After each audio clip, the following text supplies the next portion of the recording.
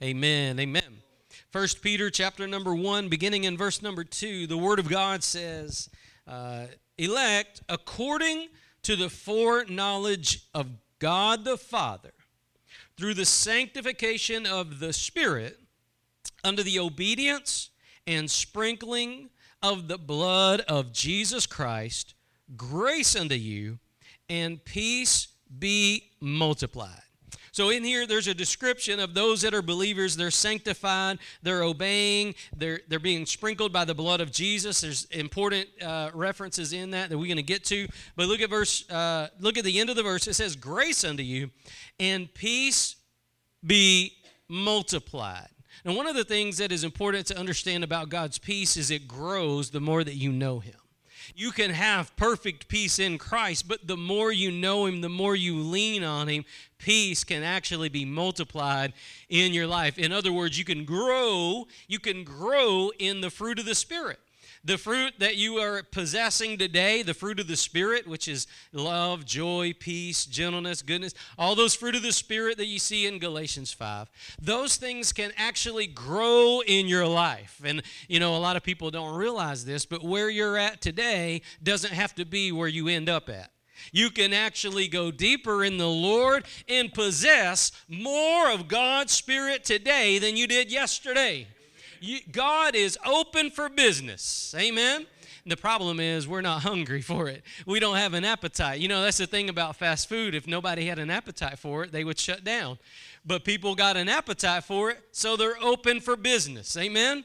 And the thing is about the Spirit of God and growing in God, the more you hunger and desire after God, those that hunger and thirst after righteousness, the Word of God says they shall be filled. And you see, it's a desire in our heart. The more you hear about Jesus, the more you hear about His love, the more you hear about His mercy, the more you hear about a holy God who came to earth to die for sinful men, the more you hear about the Savior that saved the world. Amen? The more you want Him, the more you will love Him. The more you desire, the more you will receive. Amen? Grace and peace can be multiplied into your life. And listen, it's not multiplied through your book learning. It's not multiplied through your memorizing. It's not multiplied by your book buying. It's multiplied by your Jesus knowing. The more you know Jesus. That's the important thing, the fundamental truth that we need to understand about the gospel is that God used fishermen.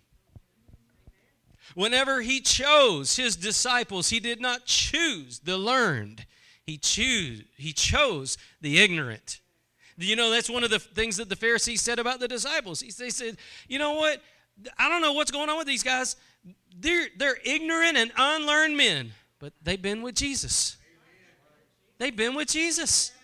They called them ignorant and unlearned, but they had something that they didn't. Presence. They had presence. And not only that, they said they've been with Jesus, meaning that the presence of Jesus left an indelible mark on their life. They didn't just get passed by, they got touched. And the touch of God on the soul of man will leave an indelible mark.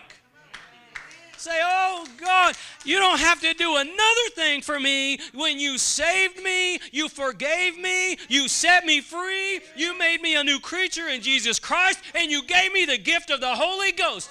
Your presence in my life, it is enough. God has touched my soul. Amen. That's that indelible mark. And you see these ignorant and unlearned people, according to the world, were giants in the faith according to God. Why? Because they allowed God to change them. Amen? Do you know that God could have changed anybody? God could have used anybody, but it was these nobodies according to the world that said, I'll be somebody for God. God doesn't require you to get a degree to be somebody. All He needs is a hunger. He needs a fire in your belly. Amen? He needs a thirst in your soul that the world cannot quench. Amen? It's when you leave the world and the world no longer satisfies that God begins to look beautiful in your eyes. When you say, there must be something more to life than what there is now. There's got to be something more. And the Spirit of God says, look up. look up to where your Redeemer is. Amen? And when you look up and you behold the Lamb, that thirst in your soul begins to get quenched with this everlasting water. Amen? God is good. And He will not only redeem your soul, but He will refresh your soul. He will give you to drink of those waters of life. Amen? Those waters of life that minister to the deep places in your soul. You know those things in your life where the world just kind of rubs you the wrong way? When you're full of the Spirit of God, those things don't bother you anymore. When you're full of the Spirit of God, it don't matter anymore who the president is. When you're full of the Spirit of God, it don't matter who the mayor is. It don't matter how much money's in your bank account. It don't matter what kind of car you drive. It don't matter what kind of house you live in. It don't matter what kind of clothes you got on your back. All that matters is the King of glory is on your side and in your soul. That changes everything. It changes everything. And the more you draw close to the Lord like that, the more grace and peace is multiplied in your life. It is possible that you can have more peace today than you did yesterday. And the choice is yours. The choice is ours. God gives us the ability to come to Him and be changed today, to have more God today than yesterday. Amen? And one of the greatest questions we can ask ourselves, am I growing in godliness? Am I growing in godliness? Because if the Spirit of God is in me, I guarantee you He's pulling you to God. Now, you might have your heels dug in, but the Spirit of God is greater. Amen? And God's going to get you where He wants you to go. God's going to get you where He wants you to go. God is good, and God is drawing this day. God is drawing this hour. Amen? The hour is drawing nigh when the Lord will return, and He's calling His children home. He is restoring broken hearts. He is restoring broken hearts, and He is ministering to those whose lives have been destroyed. He's bringing them in. He's bringing them home. He's calling His children back to a place of reconciliation, where you have more peace today than you did yesterday. Grace is important. Peace is important. Look at verse number 3. It says, "Blessed be the God and Father of our Lord Jesus Christ, which according to His abundant mercy." We talked about mercy a while ago. Mercy rewrote our life, didn't it? Do you know that God's mercy is enough? God's mercy is enough to change you. God's mercy is enough to change you. You don't have to be who you used to be. You don't even have to be who you are right now. You know, sometimes you go to church with a bad attitude. I heard one preacher say, that church was so cold, if you brought milk through the back door up to the pulpit, it'd be ice cream before you got there. You know, sometimes it's just like that. Sometimes we say, "Move me if you can, preacher." But you know what? It is mercy that changes us. It's not a preacher. It's not a choir. It is mercy that says, you know what? God, you mean that you can restore my life? You mean even the sin that I've committed? Whether it's murder or rape or whatever it may be, God, you mean you will have mercy on someone like me? That's when mercy rewrites a life. That's when it becomes real. That's when mercy changes you. Amen? And this mercy that we're talking about, it's available to each one of us on a daily basis. Because you know that not all of us are perfect. I know that you are, but not everybody is, right? Some of us need God's mercy every day. Some of us need God's mercy. And we say, "Lord, be merciful to me today. God, help me." Amen? Mercy says you don't have to be who you were. You don't have to be who you are right now.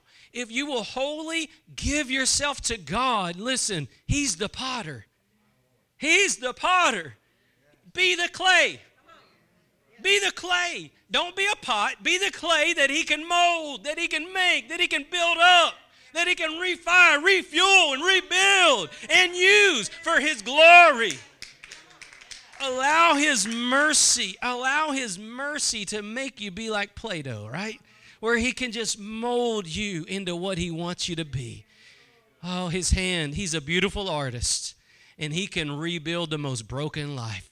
The Bible says in Hebrews that He takes us from the guttermost to the uttermost. Amen? He saves us from the guttermost to the uttermost. He takes us from deep down where the world has left us on the trash pile, and He restores us to a child of God, given an eternal inheritance in glory, redeemed by the blood of the Lamb, crowned with a crown of glory, given a mansion to live in, to dwell in with the Lord God Almighty. God has given us that, and we didn't deserve it. That's mercy. God has given us that, and it wasn't that we achieved it. He did it. He wrought the work. That's why Jesus said, "It is finished." What was finished? All the work that was necessary to bring you into reconciliation with God. All you got to do is grab His hand and trust. He did the work, and all He says is take His hand. Amen? How beautiful is that? He did the work. He was merciful to us. He realized that we were too sinful to help ourselves. We were too sinful to help ourselves, and God had mercy on us. Amen? God had mercy on us. Let's finish this verse out. It says in verse number 3, "Blessed be the God and Father of our Lord Jesus Christ, which according to His abundant mercy hath begotten us again unto a lively hope by the resurrection of Jesus Christ from the dead, to an inheritance incorruptible and undefiled, and that fadeth not away, reserved in heaven for you, who are kept by the power of God through faith unto salvation, ready to be revealed in the last time." Now, one of the things I want to point out in verse number 3, just where it says, "which according to His mercy He has begotten us again unto a lively hope." Now, I want to focus on that this morning for a couple of reasons. And number one, I want you to see that it is His mercy that gives you new life. It is His mercy that's given you an opportunity for eternal life. It is His mercy that has given you hope. And until you realize that, you don't understand the gospel. And don't feel bad if you don't, because the gospel doesn't get preached most often. It just don't get preached that often, and people don't understand it because they never heard it. You can grow up in a culture where society will allow you to preach the gospel, but the churches don't preach it because the pastors don't have guts to preach it. It is not churches and denominations and political parties that will save you. It is the gospel of Jesus Christ. It is the gospel of Jesus Christ, and that alone that has the power to save. Amen? Nothing else in this world can take you from the dunghill and put you into glory. And until you realize that you're in the dunghill, you're not fit to get saved. That's why Leonard Ravenhill, he said, "I wish that preachers on the radio and TV would preach hell and destruction for 2 or 3 years. And then preach you can be saved." Because when you go to somebody today and say, "Jesus saves," they say, "Saved from what?" Saved from what? And that's why people make all kinds of crazy gospels, amen, like the prosperity gospel, because people don't understand what they're supposed to be saved from, amen? Now, one of the things I want you to see in this is that He's begotten us again by His mercy. So it's not because of your good works, it's not because of your effort, and it's not because you're pretty. I hate to break it to you.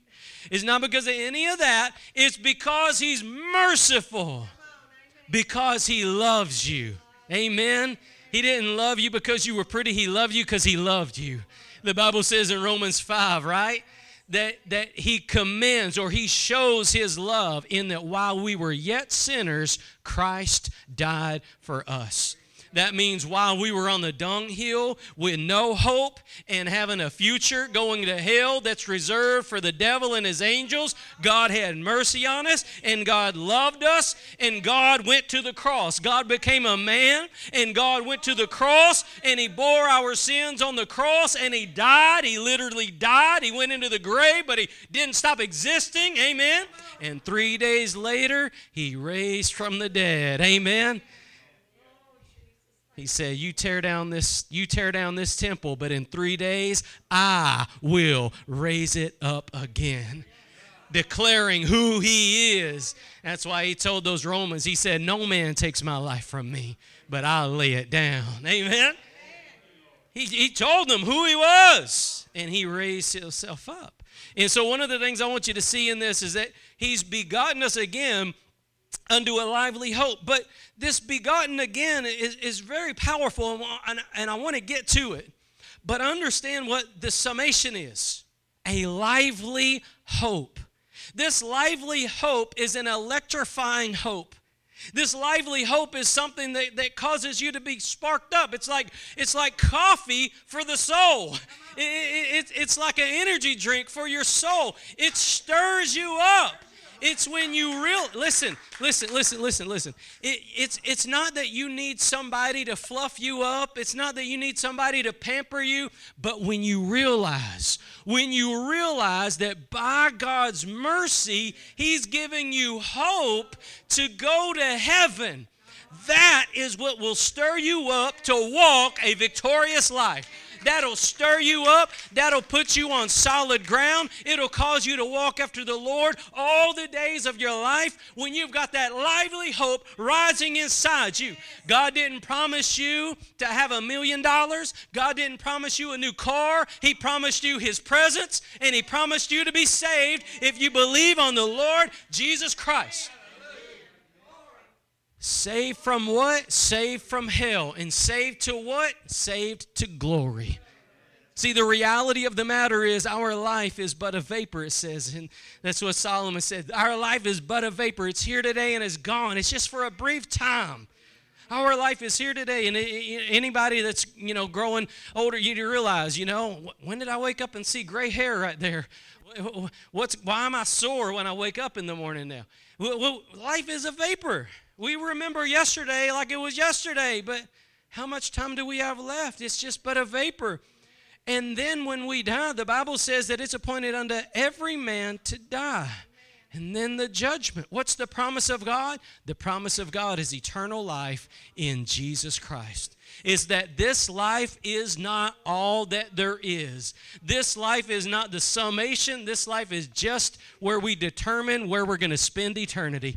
That's all. This life is short, but it determines where we spend all of eternity. And so the lively hope that we're talking about in here, this lively hope, it does something in the soul of the redeemed. It causes us to sing a new song. It causes us to have joy without ceasing. It causes us to love God all the time in the good times and the bad times. It causes us to know and understand that we're victorious. Whether we're on the hill or in the valley, we still have the victory in Jesus' name, because where we're going is not this earth. Amen? We're going to somewhere better. We're pilgrims, or we're supposed to be pilgrims in this world. Amen?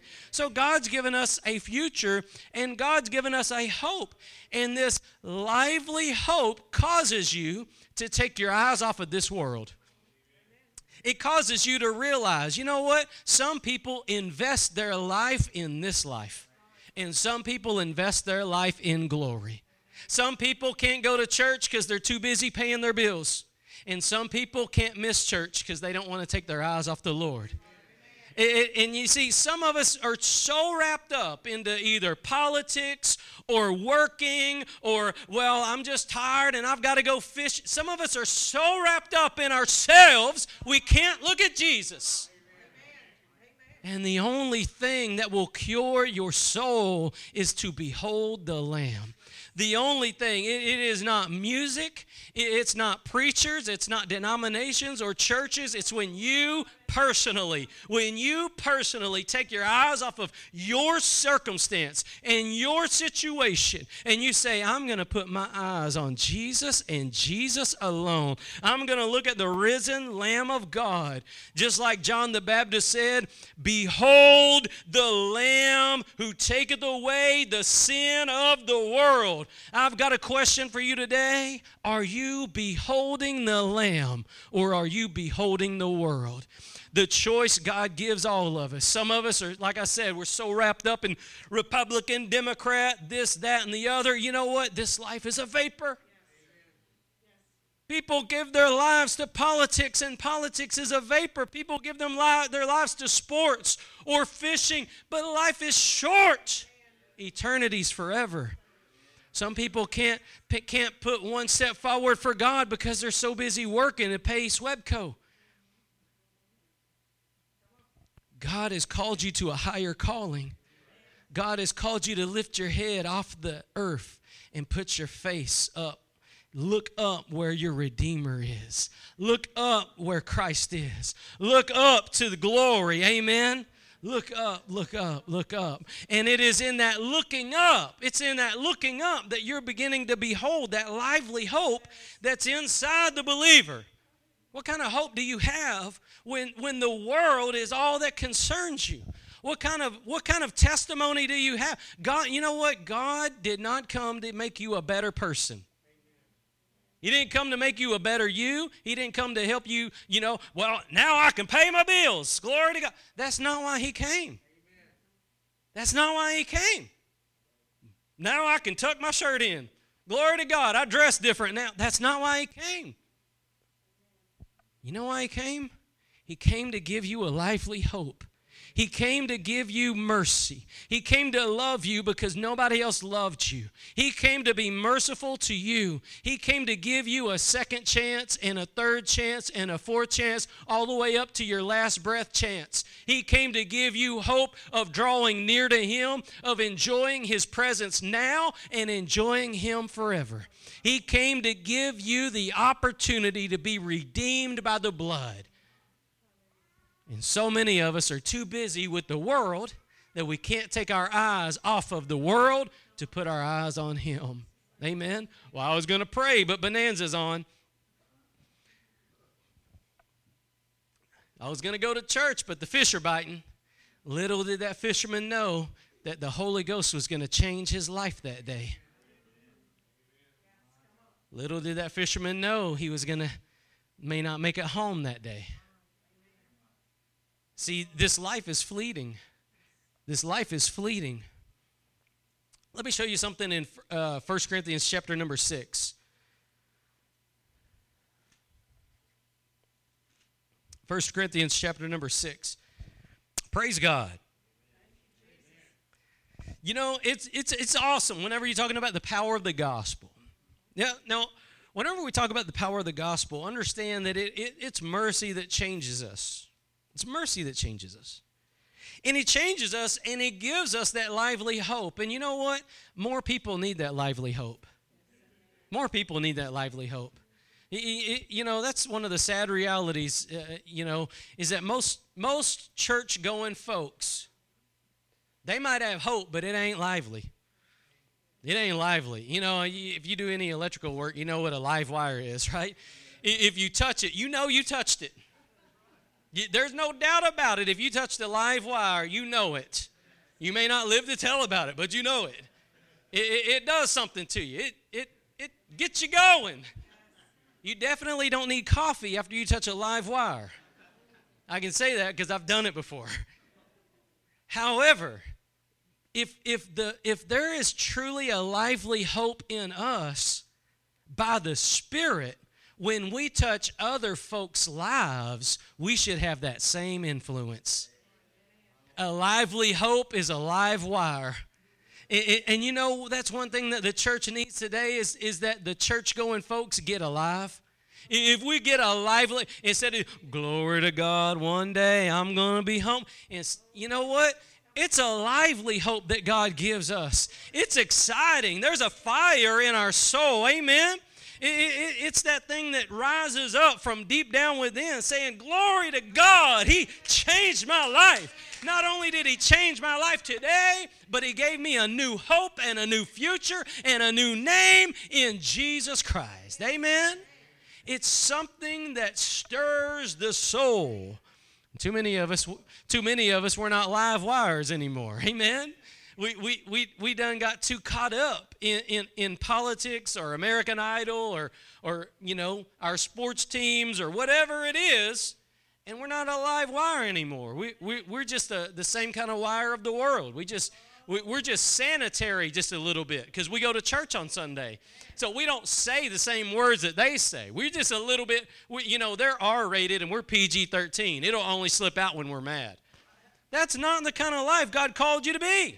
That's not the kind of Christian God called you to be. God called you to be light in darkness. God called you to be salt in the earth. God called you to be come out from among them and be ye separate unto me, the Lord says. Be holy unto me, the Lord says. God calls his people out of the world unto himself to be set apart and consecrated. Why? So you'll be weird? No, so he can use you. So he can use you, so that he can receive glory through a changed life. God never called the church to be PG-13. Amen? He called you to be holy. He called you to go from the world, from R-rated to holy. You passing PG-13, PG, and G up. You going all the way to H, which is holy.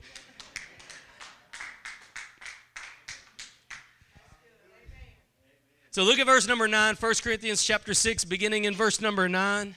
It says, know ye not that the unrighteous shall not inherit the kingdom of God? Now that's gospel basics, right? The unrighteous don't go to heaven. This is gospel basics. Gospel basic is not everybody goes to heaven. Only those that are righteous. What is it to be righteous? Only those that are born again. Born again, why? Because they believe on the Lord Jesus Christ. It is not those that learn how to control themselves. It's not those that put duct tape over their mouth so they don't say that dirty word at work anymore. That's not what he's talking about. He's talking about the unrighteous don't go to heaven. It's not whether you put duct tape on your mouth, whether you want to say a dirty word and don't. It's not that. It's that God changed you. It's that God took you from an unrighteous person, and God restored you holy life, holy living, and he made you righteous by your faith in Jesus Christ. This is gospel basics, okay? This is gospel basics. And one of the things that we need to realize is that, like, you know, if you've heard me preach very often, you've heard me say, you know, God did not save you to give you better manners. He saved you to give you a new life, to make you a new creature in Jesus Christ. That's why it says in 2 Corinthians 5, you know, old things are passed away. Behold, all things are what? Made new. We are new creatures in Christ Jesus. New creatures. You're not who you used to be, or you shouldn't be who you used to be if you're in Jesus. Amen? This is the foundational truth of the gospel. This is not about you becoming a missionary. This is not about you. This is just about you being a new you. This is about you being a completely different person in Jesus' name. This is about not you having duct tape over your hand so you don't touch it anymore. This is about the desire leaving. This is about no longer desiring the unholy thing, no longer desiring the things that put him on the cross, no longer loving darkness, now wanting light. This is about no longer loving the things that God hates, but now loving what God loves and hating what he hates. So this gospel truth, this is about him changing us, right? Creating a new desires in us. This is one of the things that the Holy Spirit does in our life. He's constantly consecrating us, constantly sanctifying us, constantly changing us. But the moment we're born again, we're supposed to be new creatures in Jesus. New. Old things passed away. Amen?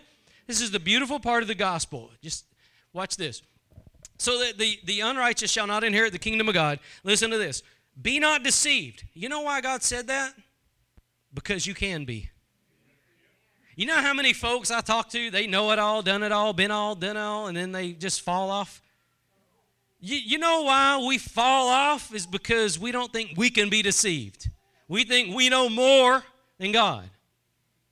But God says, be not deceived for a reason. Because if there's an area where the enemy's going to attack you, it's in deception. So be not deceived. Listen to this. Neither fornicators, nor idolaters, nor adulterers, nor effeminate, nor abusers of themselves with mankind, nor thieves, nor covetous, nor drunkards, nor revilers, nor extortioners shall inherit the kingdom of God. Now, this is not the main part of what I want to preach on, but before I go on, I just got to cover this because of the hour that we live in. Fornication is whenever you're sexually involved with someone who's not your spouse. I hate to break it to you. It's, the year that we live in, pastor got to say it. Somebody's got to. Effeminate is, and don't get confused about what effeminism is. Effeminism is when a man is not being a man. And I'm not just talking about men that dress up like girls because that's involved in it, but it is actually the true meaning of effeminism in this passage is about a man not stepping up to responsibility. You a man, you're supposed to be the leader of your family. Men are supposed to be the leaders. Men are supposed to man up in Jesus' name. Effeminism is where they shrink back. That's gender, that's promoting one gender over another. Well, you know what? That's what God says. Effeminism is when men are not being men, but they're being feminine. Shrinking back from manly duties. Abusers of themselves with mankind, that's talking about, in our language, homosexuality. God calls it sodomy. God also calls it an abomination. Unless there's any confusion, if you think God is okay with it, go take a tour of Sodom and Gomorrah. It ain't there. That's how God feels about it. God calls it an abomination, and He's always called it an abomination. You can know it's an abomination because God didn't make man and man or woman and woman. He made Adam and Eve. He made Adam and Eve. And this stuff's growing in the church. The church is getting more acceptant of this stuff every day. It's not because churches are suddenly growing weak. It's because we're worldly, and that spirit is alive and well in the world today. And because we're not full of the Holy Ghost, we're allowing the spirit of the world to come into the churches. And thieves, you know what that is. And covetous, you know what that is. This American dream. Prosperity gospel. Covet things. Unless God gives it to you, you shouldn't. You know what? If God wants you to have it, you'll get it. Don't be covetous. Be content with what you got. 1 Timothy chapter 6, godliness with contentment is great gain. The love of money is the root of evil. All evil. Don't be covetous. Drunkard. I know. Well, I like drunkard. You going to tell me that God doesn't have a breathalyzer? God knows. God knows. God is against us being drunk. And you might say, well, I can have one beer, I can have one shot. Really? What's God's limit? Because He doesn't say. He just says don't be drunk. As far as I'm concerned, the minute you take a drink, you're more intoxicated than you were.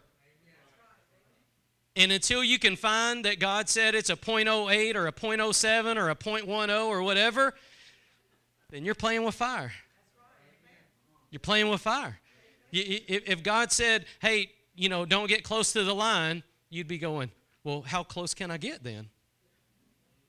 When God said the whole time, don't get close to the line, you're saying, well, how close can I get? No, you're missing God's heart in the matter. God's heart in the matter is walk the other way. Isn't that His heart in the matter? So he said, don't be a drunkard. And then he continues on, nor revilers, nor extortioners shall inherit the kingdom of God. Now listen to this. This is the part I want to get into, is verse number 11. And such, come on y'all, were some of you. You know what? This is one of the most beautiful passages in the Bible because it talks about, listen, this is the power of the gospel. The power of the gospel, it does not change your past. It changes who you are today, and it changes your future. That's the power of the gospel. The gospel is not that you get a different past. It's that you become a new creature today in Jesus' name. New. Not just that your hands are duct taped. No. New creature. Not the same old, you just been whipped a lot. No, new creature, new desires, new heart, new things that you love, new ambitions in your soul, new creature. And that new creature is new today and has a new future. And what is that future? It's a lively hope. It's a lively hope of eternal life in Jesus Christ. So here's the power of the gospel. God changes who you are today, and he changes where you're going for eternity. That's the power of the gospel. That's the power of the gospel. That's the lively hope that he's talking about. He changes who you are today, and he changes where you're going for eternity. It's not about who you were. Look at that. And such were some of you. I want you to know that whenever you go to a church, there was folks just as bad as you was. And you don't need to compare who was the worst. Amen? You don't need to compare who was the worst because in God's eyes, sin is sin. A little lie will keep somebody out of heaven. Sin is sin. Liars will not go to heaven. That's what he said. What if it's a white lie? A lie is a lie in God's eyes. You think God sees a lie as black lie or white lie? God's eyes, a lie is a lie. God's holy. God is righteous. God doesn't justify sin. He justifies sinners who believe on Jesus. Come on now. He doesn't excuse sin. He purges sin through his own blood.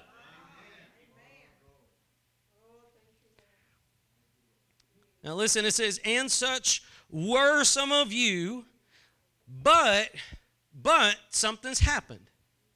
You're washed. You're washed. This is the gospel. You see, it's not that you started doing something better. It's not that you had an epiphany about how to have a better life. It's not that you learned, how to write prettier and you taught yourself how to not use foul language and now, you're just a social drinker instead of a bar drinker and now you're just this and I don't do all that I used to. It's not that. The gospel is, have you been washed? Washed in what? Washed in the blood of the Lamb. Have you been washed? Have you gone from darkness to light? It says in Isaiah that though our sins were as scarlet, will be made white as snow. It is the blood of Jesus Christ that cleanses us and redeems us from all our iniquity. And it is that washing that every child of God must go through in order to go to heaven. That washing, it's not about duct tape on the mouth or the hands. It's about a clean heart. It's about God restoring to you and God changing you by plunging you in the river of the blood of the Lamb and raising you up to new life in Jesus' name. This is about God taking your sins and washing them in his own blood. By his stripes, we were healed. That scripture is talking about healing. It is also talking about redeeming. It's talking about taking you from darkness and bringing you into his marvelous light. And so one of the things that this is the foundation of the gospel is that you're washed. You're washed in the blood of the Lamb. You're not who you used to be. You've been made new because Jesus washed you in his own blood. You came out on the other side a new creature. Amen? And you might say, well, I still look the same. Yeah, but in God's eyes, do you? You see, your flesh is going to look the same, although the countenance of his presence should be upon you. Amen? The countenance of his presence should be upon you. The dog knows when its owner gets saved because it don't get kicked anymore. Even a dog knows when somebody gets saved because it no longer has to run and hide in the corner when you come home from work. People ought to know, right? They may not know everything that's happened, but they know you not who you used to be. Right? Yeah, has anybody ever told you, well, why don't you go where you used to go? Why don't you do what you used to do? Why don't you get mad like you used to get mad? Remember those times you used to go off, you used to fly off the handle, right? That's who I used to be. And such were some of you. That's who I was. That's not who I am now. That's not who I am in Jesus' name. God has changed me. How? He washed me by his own blood. He washed me. He took me. He had mercy on me. Amen. He had mercy on me. I was full of sin. I was full of God's wrath. I deserved everything that hell can give me, but he took me and he placed me in his own blood, and he washed me, and he raised me up to new life in Jesus. My soul has been washed by the blood of the Lamb. Amen. That's what happens when you believe on Jesus. When you believe, when you go to Calvary and you call upon the name of the Lord and you go to your knees and you say, God, be merciful to me, a sinner. I'm sorry for my sins, God. Please save me. And I tell people, I say, don't get up till God saves you. Well, when am I supposed to get up? You'll know that you know that you know. What do I mean by that? The Bible says in 1 John chapter 5 that the Spirit bears witness. This is what the old saints used to call the witness of the Holy Ghost. The Holy Ghost will bear witness when you've been born again. Amen? You don't need some man to tell you. You need the Holy Ghost to tell you. Because it don't matter what a man thinks. It matters what the Holy Ghost says. And the Holy Ghost, according to the Bible, will bear witness. Amen? He'll tell you. Amen. He'll tell you. So the Bible says you're washed. Listen to this. But you're sanctified. You know what the sanctification is? Sanctification is a lot. Now, if somebody gets born again and they die that day, when God looks at them in glory, they are completely sanctified. But if God doesn't take you home right away, not only are you spiritually completely sanctified, but he also has a sanctifying influence on your life. What does that mean? Sanctifying means cleaning, cleansing, making you more holy. This is one of the hidden works, right, that's not preached about God, is that God is continually drawing you into a more consecrated walk with him. He is sanctifying his people day by day. He wants you to be more holy today than you were yesterday. He wants you to be more dedicated to his cause today than you were yesterday. Amen? He's continually sanctifying his children. Why? Because that's who God is. God is holy. God is holy, holy, holy. And a scripture that don't get preached too often, God says, be ye holy, for I am holy. Amen? You want to come close to God? Get ready, because God's going to do a work in you. God's going to cause, if you're not growing in sanctification, if you're not growing in holiness, you need to go back to Calvary. And get a fresh glimpse of the Lord of glory on the cross. Get a fresh glimpse of what it cost him to purchase your soul. Get a fresh glimpse of his death, his burial, and his resurrection. Get a fresh glimpse of his glory, his glorification as he rose from the dead and as he ascended up to glory.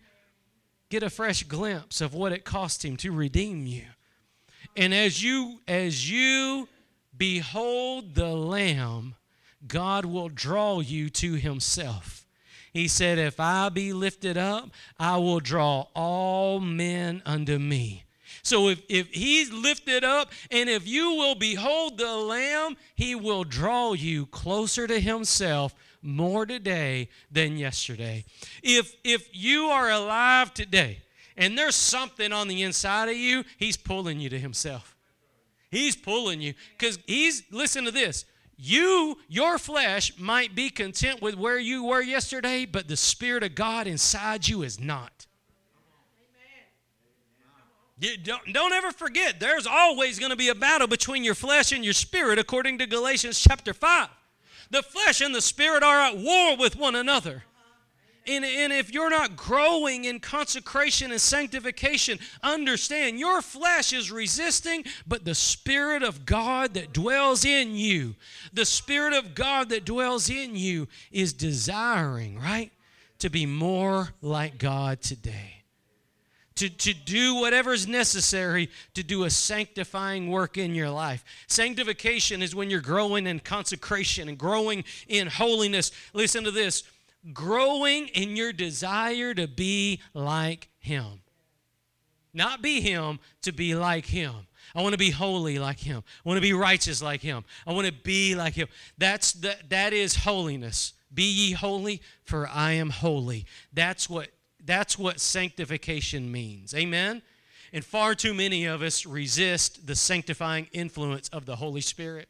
But always remember, Holy Spirit, He's holy.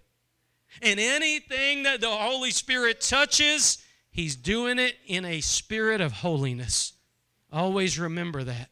The Holy Spirit is holy, and anything He does, He's doing a work of holiness. So if you're not growing in holiness, you're not growing in the Spirit. You cannot separate holiness from the Spirit of God. He is the Holy Ghost. And if any of us are not growing in holiness, we should be concerned for where we are. Because we're not allowing God to do all that He needs to do. Our flesh is overriding the Spirit. Go back to Galatians 5 and read that. Read Galatians 5, 16 and 17. They're at war with one another. Amen? And so one of the things that you need to see is that in this gospel work is the Holy Spirit is drawing us out of the world and unto Himself. And look at the end of this verse. But you are sanctified, but you are justified in the name of the Lord Jesus and by the Spirit of our God. Now listen, in the name of the Lord Jesus, that's talking about the authority, okay? It's talking about the authority. It's kind of like if you tell somebody, stop in the name of the law. It's like in the authority of the law, stop. And so you're justified by the authority of Jesus, or in Jesus' name. Justified means what? It means that God has brought you from where you were and put you in a place where He can look on you. That's what justify means. It means if you ever remember a typewriter and you hit the justify button, it would line it all the way back up to where it was. Right? You remember pecking those keys? Pop, pop, pop, pop, pop, pop, pop, pop, pop, pop, pop, pop, pop. Then you hit the justify button and it takes it all the way back to where it used to be. See, justification takes you all the way back to God. Justification takes you to God. It takes you from being a sinner and it justifies you in God's eyes. And that justification takes place not by your effort, not by your transaction, but by the transaction of Jesus on the cross. By what He did for you on the cross. If you will believe on that, if you will believe on His work that He did, He said, I will justify you. Why? We are justified by faith, right? Justified by faith. The just shall live by faith, the Bible says. Faith in what? Not faith in yourself, not faith in you doing a better job, not faith in you turning over a new leaf, but faith in Him. What He did is enough to justify you in God's eyes. Do you trust that? Today, do you trust that Jesus did enough to bring you, to justify you in God's eyes? This is the gospel. This is, you are wrong in God's eyes. And you can't do anything about it, but Jesus did. And if you will completely and wholly trust what He did on Calvary, God says, that is what's necessary for me to justify you. Not you stopping doing this, not you not doing that. It's you trusting Him. The just shall live by faith, and not faith in yourself, faith in the finished work of Jesus Christ. That's the gospel. Now, let me just share something real quick with you. If you'll go to Romans chapter number 1. Romans chapter number 1. I'll tell you what, but for the sake of time, let's go to 1 Corinthians chapter 1, verse 17. Just for the sake of time, let's go there.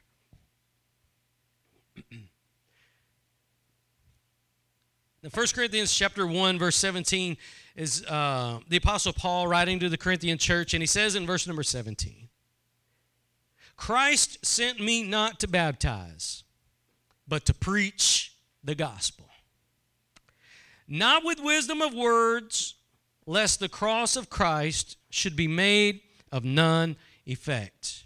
It's an important principle that we need to understand is whenever you're talking about the power of God in somebody's life, God does not use eloquence. Go back to what I was talking about the fishermen.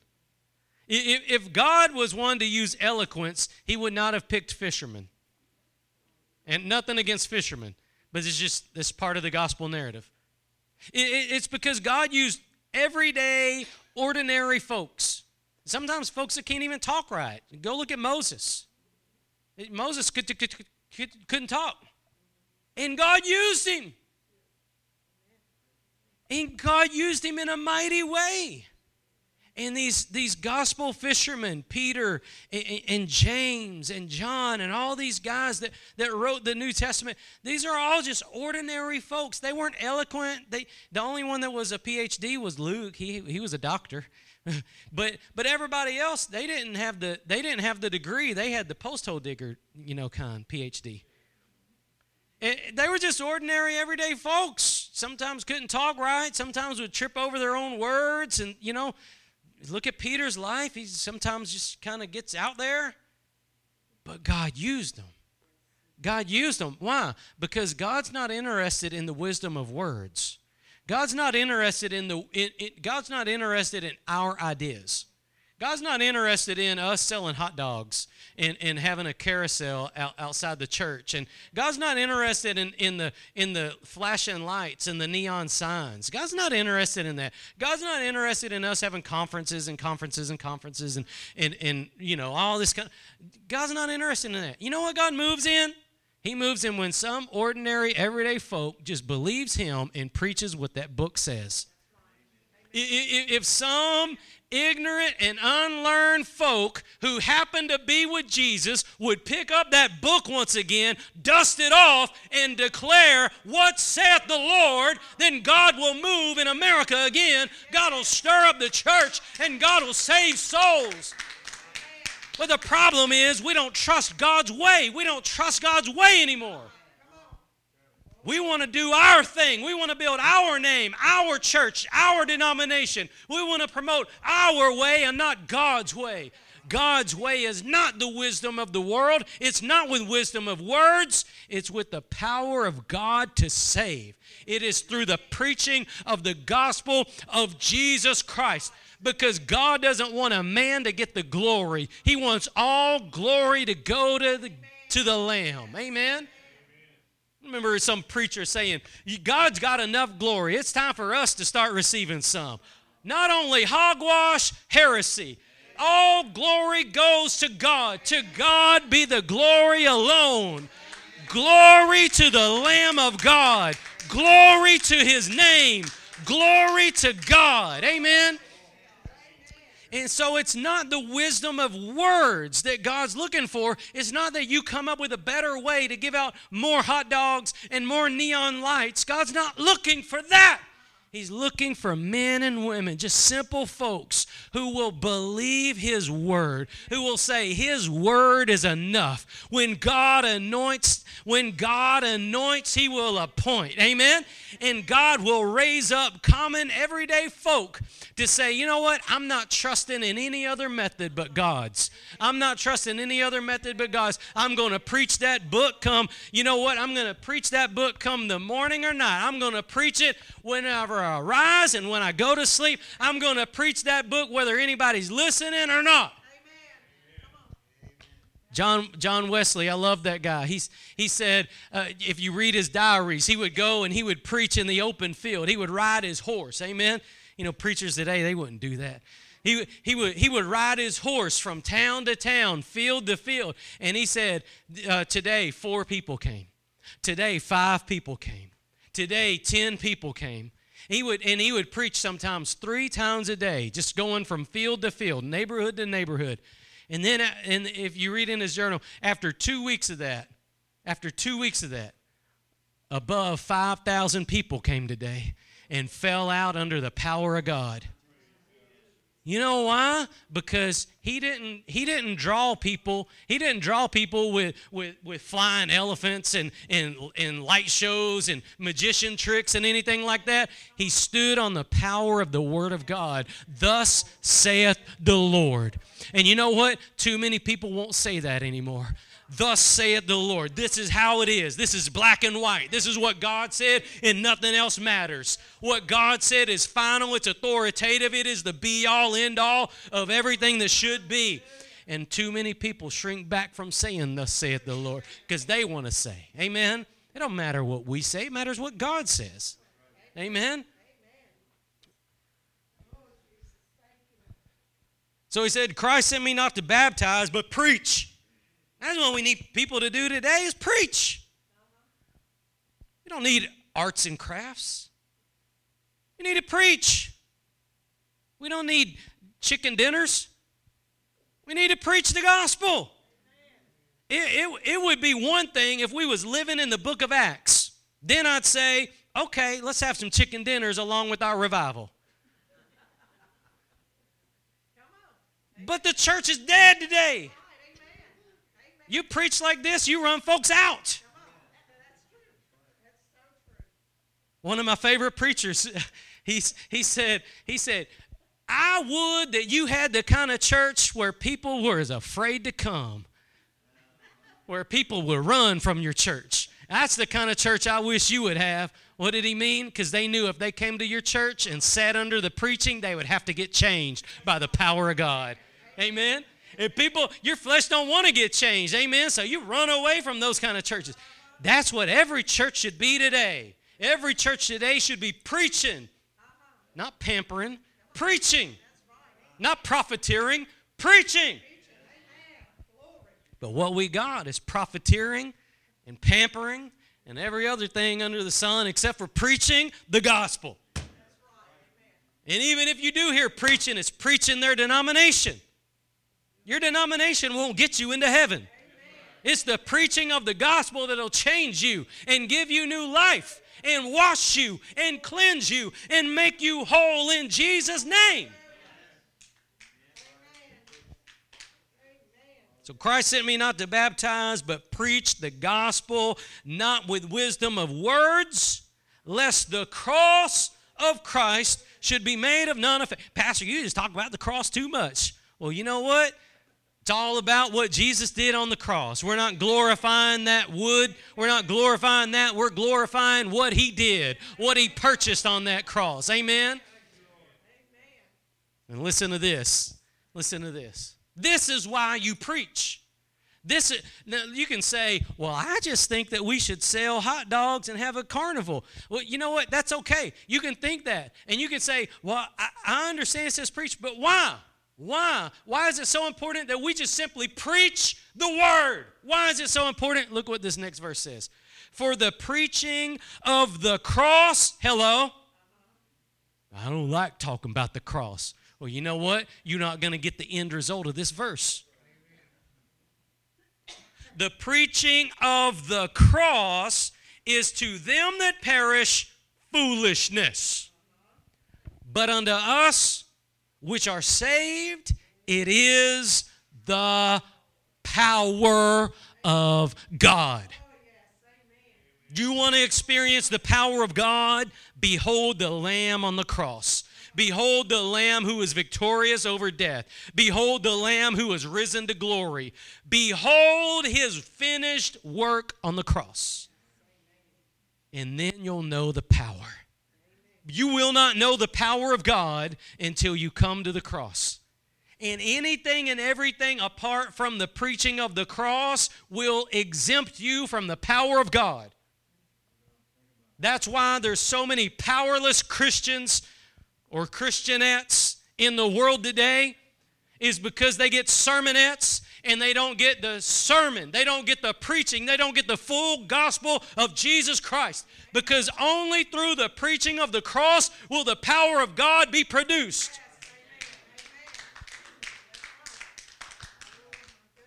So you can talk about how to be a better you, but if you're not preaching the cross, it ain't going to happen, Jack.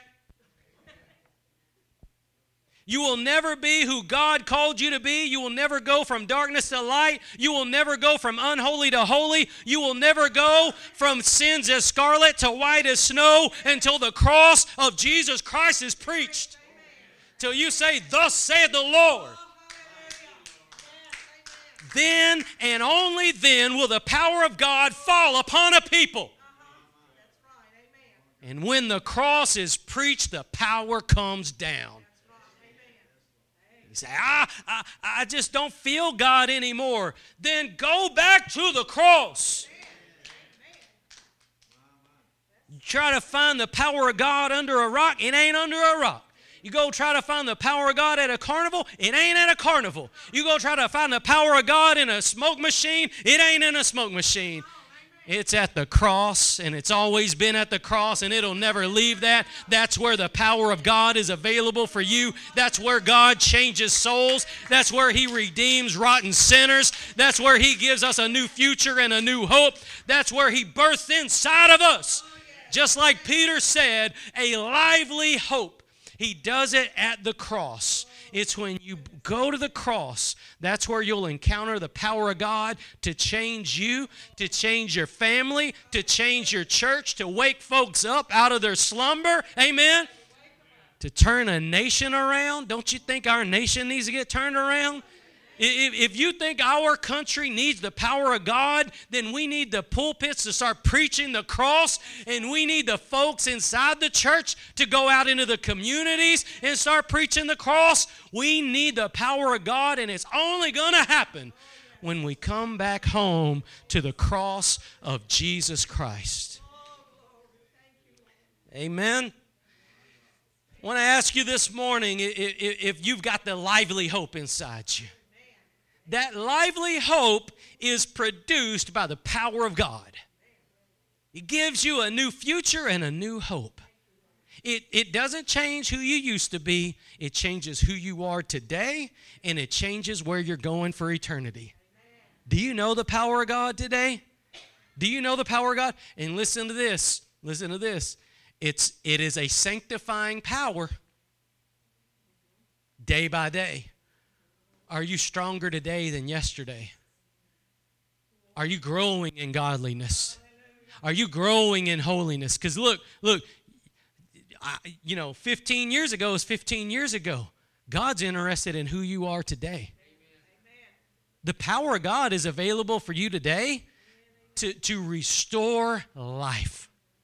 You know, one of the most beautiful things in the Bible, I don't have time to preach it, but one of the most beautiful things in the Bible is whenever Israel, whenever they dug up these wells of water. And it was good water, right? Because it's a desert kind of climate. And the enemy would come along every time, and they would stop up those wells of water. Not because they weren't thirsty, but because they didn't want the people of God to drink from the water of life. So the enemy would come and he would plug up that hole. Listen, the enemy will do anything and everything to keep you from that book. He'll do anything and everything to keep you off your knees. He'll do anything and everything to keep you away from a church that preaches the cross. He'll do anything and everything to cause doubt, make your mind wander, all kinds of stuff. But listen, he will fill up that hole if you let him. If you let him. But this is the most beautiful part. Those old saints, those old Hebrew guys, they would go out and they would say, now our father bought this land. He bought this. This land belongs to him. This land belongs to him. and I'm going back to where that well of water is. And I'm going to call on him again, and I'm going to dig up, and those rivers of living water are going to flow once again in Jesus' name. You dig by believing on Jesus. Dig those wells of water, and the water will flow from God's throne to your soul right now in Jesus' name. He will be a fountain of living water even in a desert climate, because the water doesn't come from you. It doesn't come from man. It doesn't come from a conference. It doesn't come from a denomination. It doesn't come from a political party. It comes from the throne of God through the cross of Jesus Christ. And it's available for you today if you'll call on his name. Has the enemy stopped up your well of water? Go back to the cross. That's where the power of God to cause that flow. Go back to the cross. Amen. Father, we thank you for this morning, Lord. We thank you for your word. Lord, we thank you that it's the preaching of the cross where the power of God is.